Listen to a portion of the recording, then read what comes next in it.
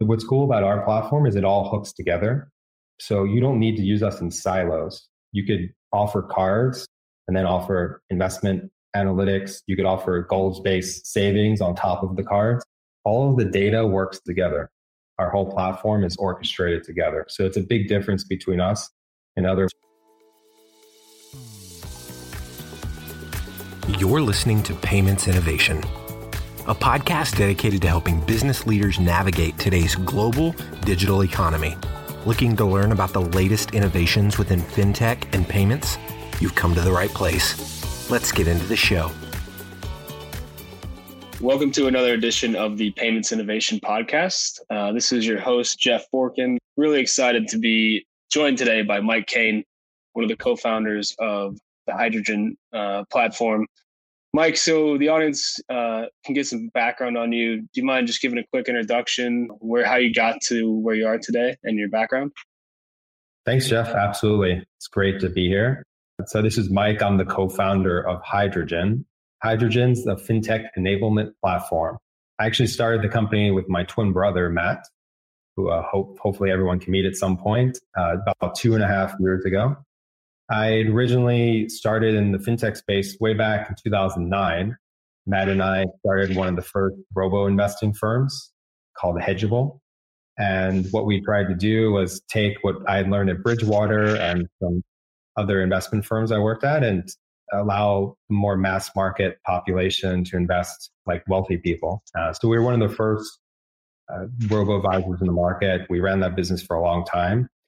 We saw, a big trend and movement like Currency Cloud did to B2B APIs in fintech around 2014, 2015.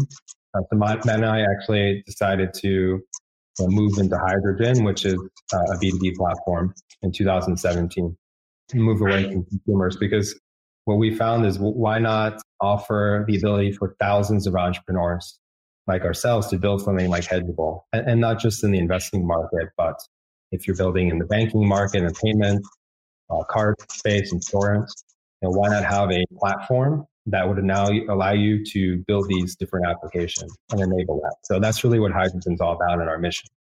Yeah, that's great. I think it's really the ecosystem thing is so interesting because we have all these, open banking rules across the EU, and I think the US is not really close to actually getting there. You have some applications like Plaid that enable financial apps to get the customer's banking data.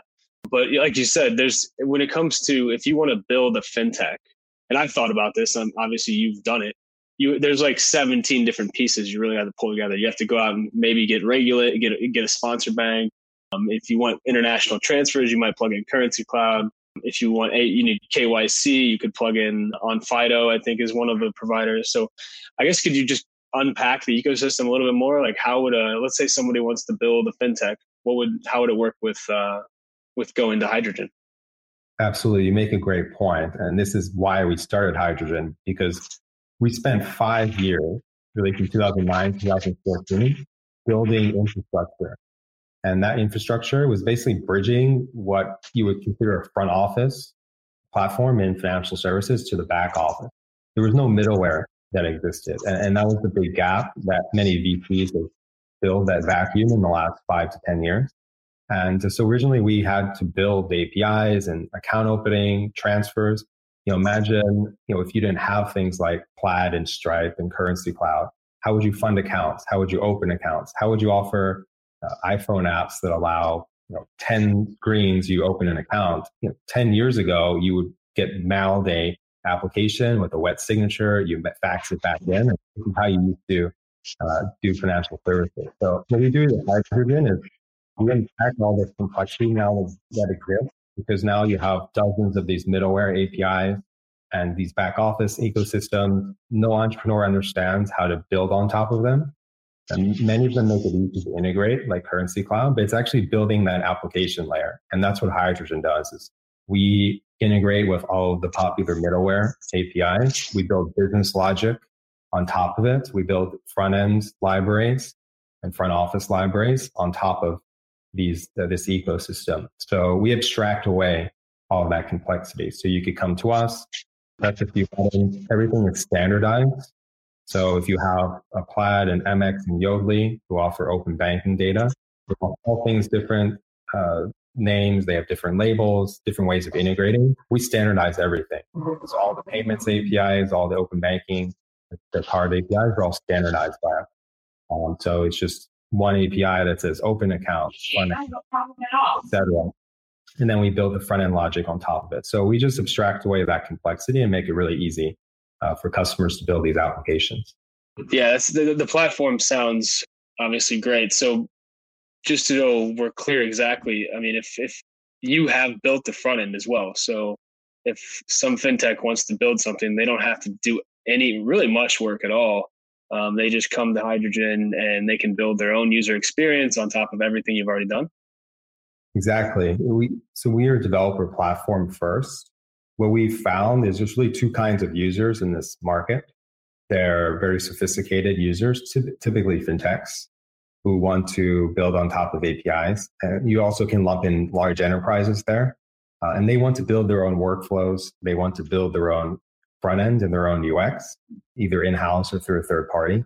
So we have over 700 APIs that either connect into some of the middleware or abstract away some of that back office complexity for our user. And then they could build their own UX. And then we have another library set that's more no and low code. And those are the less sophisticated users or people that want to just get to market quickly. So let's assume that you're an e-commerce company. You come to us, you don't have a Square type of fintech product team. You don't have 100 people that have built fintech apps before. How are you going to offer prepaid debit cards? You have to go figure out what is a prepaid debit card? Who do I integrate with? What are the workflows? They don't have data infrastructure for it. They don't have API infrastructure.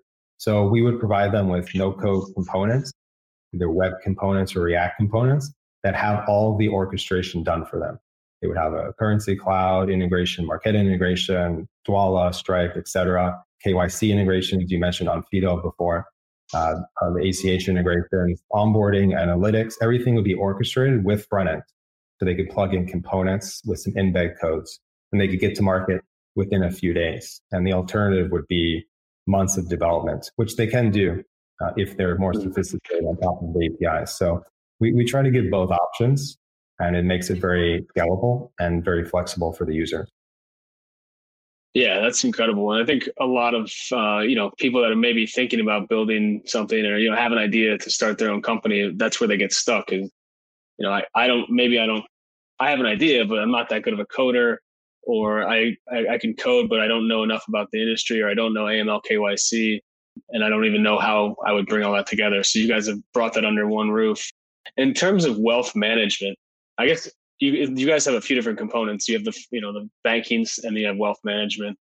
Who are the primary partners in the wealth management side? And I guess how do you guys see the differences between the companies that are using the wealth management stuff versus the banking as a service? Is one more attractive than the other? Do you see more traction on one side or the other? It's very interesting. So the vast majority of companies who would use the wealth APIs that we offer, and we break our platform down to verticals. We have banking and savings, we have wealth and insurance, and then we have financial wellness. The banking and savings is mostly companies that are adding components, an e-commerce company that wants to add cards, a healthcare company that wants to add cards, a fintech startup that wants to offer banking as a service. So these are typically new business models, business lines for them. In the wealth space, we get a lot of enterprises that come to us. We have a library set in our APIs that does calculations. It's called Proton. So let's say you're a wealth management firm and you want to offer some digital investing capability. You have 100,000 users. Right now they get PDFs, they get statements, they get emails. It's not digital. How do you show them live performance and risk analytics? How do you show them simulations on how their account will do 5 years from now? You don't have cloud infrastructure. You don't have API infrastructure. So there's a lot of what we do on the wealth side. We have a very large library set for simulations, backtesting, performance, and risk. At the core, we're a data platform. Most people don't realize that. What we do is manipulate data. So whether that's banking, orchestrating all that data with the APIs, or in wealth, manipulating data that you might already have to show these different calculations, calculators, and analytics. That's a lot of what we do. So there's a lot of enterprise applications there. But what's cool about our platform is it all hooks together. So you don't need to use us in silos. You could offer cards and then offer investment analytics. You could offer goals-based savings on top of the cards. All of the data works together. Our whole platform is orchestrated together. So it's a big difference between us and other more siloed API platforms that just have individual micro APIs that you use. Ours is all hooked together. Yeah, it's really interesting. You could kind of just pick and choose a la carte what services that you need. So you could do wealth and issue cards and do ACH transactions, for example, if you want. That's what you're looking to build, which I think is awesome. Or bring stock trading through Drive Wealth. We know those guys pretty well too. Yeah, there's just a lot of applications.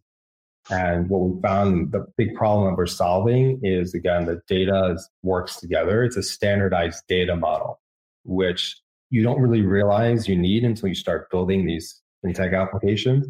Because once you start integrating with these third parties, they don't talk to each other. And if you talk to most banks and insurance companies, what the big problem they have to unwind now is in the last 20, 30 years, they've bought companies, they've turned over their staff, they've moved from Linux to this and that, and all these different systems. They don't talk to each other. So they might have 25 different databases and 30 different third parties they integrate with. And they don't talk to each other. The data doesn't integrate. You might have a bank that can't pull in wealth management data from their own wealth management firm. So it's a lot of what Plaid and Yodlee have tried to solve with open banking. We're just taking that a step further and then abstracting that away and orchestrating a lot more of the business logic for companies that want to build more full-fledged applications. Mm-hmm. Yeah, it totally makes sense. And it's funny because I've talked to other colleagues and people in the industry about this.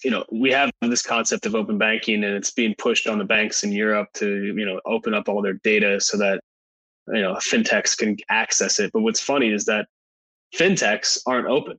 All of us have our own languages. We kind of do our own thing. And when I speak to another fintech, sometimes literally like the language of what we speak is different. Someone might call it a virtual card and someone calls it a virtual account. And it's really kind of the same thing. It'd be great if there was a glossary, across the whole industry. But yeah, it's a problem for sure. As there's more and more fintech companies and more infrastructure, a lot of them are very siloed together. It's a lot of what AWS and Salesforce have tried to solve, IBM as well, Oracle. Some of the big platform providers and cloud providers have tried to aggregate all of these vendors together. But again, they become more like stores. What we're trying to do is more of a platform model where everything talks to each other and integrates. It's much more complicated. It's pretty easy to have a store where people can just post APIs and you just pull the API, but then you still run into the same problem where the APIs don't talk to each other. So that's really what we're trying to solve, is making all this fungible and allowing people to build in a more standardized way. So it's very scalable. Yeah. So you guys have been doing this for, I believe it's coming up on 3 years or so. It started in 2017.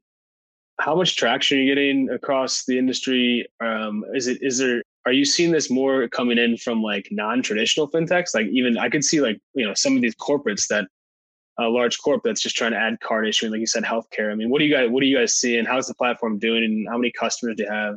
Just curious. Yeah, so it's interesting.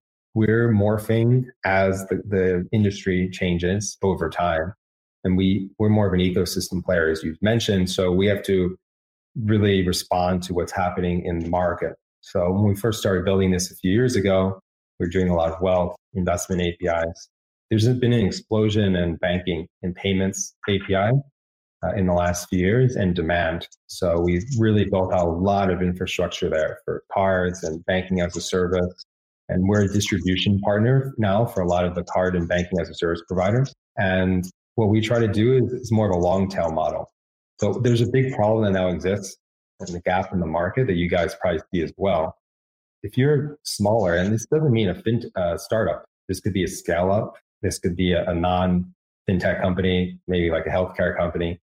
But they might have 1 million users, but they've never built anything in fintech before. They go to a lot of these vendors directly, they reject them because they don't want to spend 6 months onboarding them, doing technical integration. They don't have a fintech product team, and they may only start with 1,000 customers. Maybe 2 years from now, they'll have all 1 million of those users doing, let's say, prepay cards. But up front, they probably want to test it first.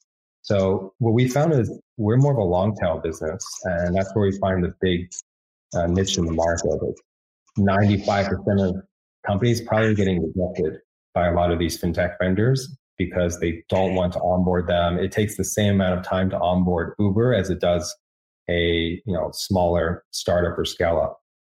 So that's really what we've been focusing on is distribution through some of these partners, attracting those forgotten companies, and helping them to enable these different applications.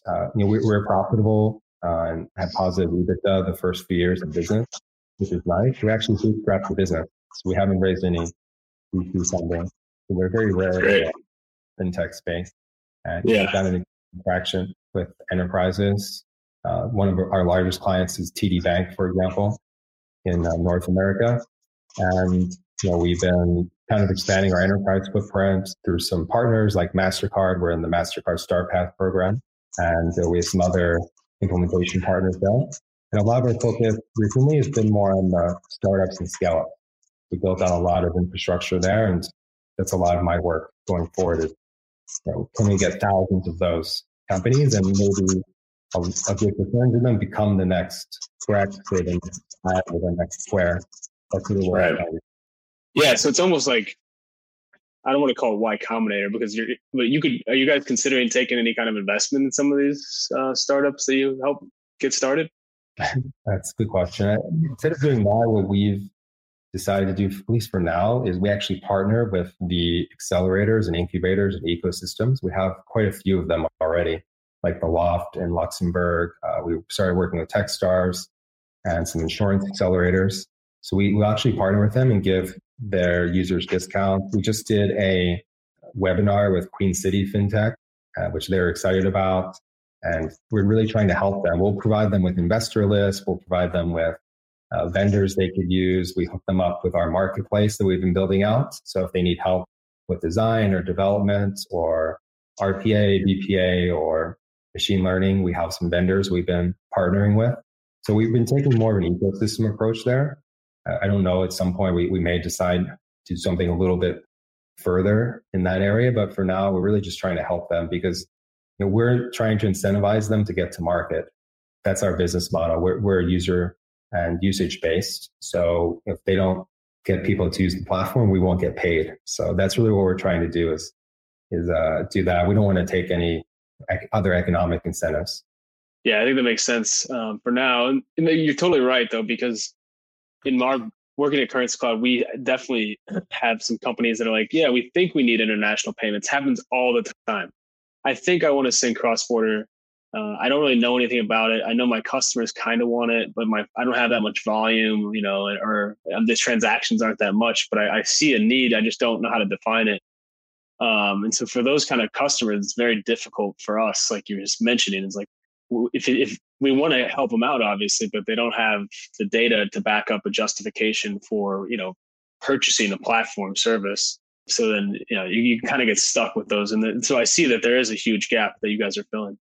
That's right. And for a lot of the companies like yourself, it typically is hard to work with firms that aren't ready to get to the market with a lot of usage. It just eats up a lot of resources. So that's what we've tried to focus on, our developer center. So we put a lot of work. We have a huge amount of documentation, tutorials, integration guides. We have UI libraries. We're building out a lot of configuration libraries as well. So we don't want to make it equally as complex. If we're going out and saying we're trying to make it easy to build fintech components, it can't be hard to use our platform. So that's really what we focus on, is trying to make it easy and simple. So if you don't have to be super technical or really into fintech to understand how to use our platform. So we're building a lot of UI and a lot of components, and we're making a lot of good progress there. So that's really what we're trying to do, is make it easy and simple. So firms like yourself can just focus on your core business and don't have to worry about customer success, getting a lot of these users to market, because our platform can take care of a lot of that for you. Yeah, absolutely. I mean, that's one of the biggest issues is when you do get someone who signs up, ensuring that they integrate and they get going. I mean, that's a huge cost, and it is a lot of work for companies like ourselves. Yeah, it's a huge amount of work, and there's been a lot of VC money put into this market. A lot of it is for customer success, sales engineering. We find it ourselves. What's unique about our platform is we integrate with a lot of APIs. We've done over 20 of them already. And these aren't simple integrations. We spend 3 to 6 months typically with partners. It's fully integrated into our data infrastructure. Then we build API documentation, quick start guides, integration guides on top of the third-party APIs. So we've seen a lot of mistakes that companies have made. It's a very simple one for those listening is we probably will ask the same questions over and over to a lot of companies. So like really basic things, providing wikis, where customer questions, just providing some more information, because if we're asking the questions, everyone else is probably asking the same questions. So that's really what we're trying to do is make it more crowdsourced and make it easier to implement, and also pass on a lot of that information to some of our partners, because we don't want them spending 6 to 12 months with users. That doesn't help anyone, because if you have an awesome platform like Currency Cloud, if no one's using it, then they're not getting the advantages of it. And, it really shuts out a lot of end customers from the market. Yeah, absolutely. I mean, you almost could have a whole nother business there in just kind of helping these platforms maybe enhance their API guides or their SDKs or the wikis, and just making that, because there's a lot of companies that some do it really great, but some it's difficult to even find the API documentation sometimes. Yeah, it's pretty similar to what problem has been solved by the middleware companies, though. If you look at what they solve on top of FIS and Fiserv and Jack Henry and some of these other platforms, that is basically what they pitched, similar to what Stripe pitched as well. As we used to do when we first started our first company, I think Authorize.net, or I was looking through our old paperwork the other day when we were moving offices, and it was just so complex. I didn't understand any of what they were talking about. So a lot of these companies have built new infrastructure on top of it. Some have done a good job, some not as well. So I definitely think there's always going to be an abstraction layer and always going to be someone building on top. I'm sure someone will build on top of us at some point and say, oh, hydrogen. That's hard to use. We're going to build something on top of you guys. So right. I think that's a good. It means you're doing something well, and there's people that want to use it. So I think there's always room to improve in these markets and these spaces, and there's always someone abstracting. Good example of Figma. I know a lot of people are using that now in the design space. And I'm sure when they were pitching that 5 or 10 years ago, people thought they were crazy. Like, well, why do you need that? And I'm sure someone would just pitch something on top of them at some point too. Yeah, absolutely. It's always a race, right? Like as soon as you think you've got the top and best platform, somebody else is going to come out with something better, which is great. Yeah, that's good. It's good for innovation, and a lot of this has to do with having legacy technology as well. And once you build these platforms, you have to constantly tear them down and rebuild, because there's always these new technologies that go out there. So, that's what happened 15, 20 years ago when a lot of these first API platforms were coming out. They spent a lot of money on now what's obsolete infrastructure, and then they had to rebuild a lot of it. So hopefully that doesn't happen going forward, because things have become more modular and easier to build on top of. But that's something we're always have an eye on, is making sure we're always using the most modern technology and just making it really simple. We don't want to do anything that's complicated. We don't use a lot of fancy programming languages or anything that people don't know. We're trying to do something that's very, very standardized. Right. Yeah. I mean, the same thing on our side. It's like you have to gut the system every couple of years and start over. And we've recently done a lot of things in that regard that have exponentially increased our operational efficiency, and moving most everything to microservices so that when you make a change, it doesn't screw up the whole system. Yeah, that's important. There's a lot of architecture and technology that goes into these platforms behind the scenes that people don't see, and unfortunately, you have to build a lot of this into the system up front. you almost have to plan 3 to 5 years ahead of time. Because once you start building these ecosystems, these platforms, you're stuck. Some people are on a V1 for 10 years. It's very, very hard to rip that down and build it because you have just layers and layers and layers and layers of infrastructure built on top of it. So we put a lot of time and effort in the beginning to that. And it took us a good year just to do the integration infrastructure. So just to be able to integrate with someone like Currency Cloud or Stripe or Plaid, it took us over a year. It was very complicated to build that, which looks like 2 lines of code on our platform. It looks very simple, but there's a lot of infrastructure work on the back end. Yeah, beautifully simple. But I think, listen, we could have a whole other podcast about this, the infrastructure and how this is all going to change. There's so much to unpack there. But I wanted to let the audience know, like, what's the best way to get in touch with Hydrogen if someone's listening and they think they have an idea to start something, but just you go to the website? Oh, sure. We're all streamlined. We're a SaaS platform. You sign up. I tested it yesterday. I did a little presentation. It was about 3 minutes and 45 seconds. I was going very slow to show everyone and talk. I had to go through the whole onboarding, and that's it. You tell us what you want to build, pick all the resources, and then we have a very open sandbox you can sign up and use, get qualified within a few minutes, and hopefully you can start building. There's a lot of resources there. So we're a very developer-friendly platform. All right, great. It's just hydrogenplatform.com, right? That's correct, yes. Hydrogenplatform.com. And on Twitter, we're Hydrogen API. Awesome. Well, Mike, thanks again for joining. Always a pleasure to talk to you, and really excited to start, hopefully, our integration with Hydrogen and Currency Cloud. Awesome. We look forward to it. Thanks for having me. Currency Cloud is an online payments company that makes international money transfers fast and simple for businesses. We're building a borderless future where international transactions are seamless for a better user experience. Discover the world's most trusted payment platform and our toolkit of developer-friendly APIs at currencycloud.com. You've been listening to the Payments Innovation Podcast. To ensure that you never miss an episode, subscribe now in iTunes or your favorite podcast player. Thanks for listening. Until next time.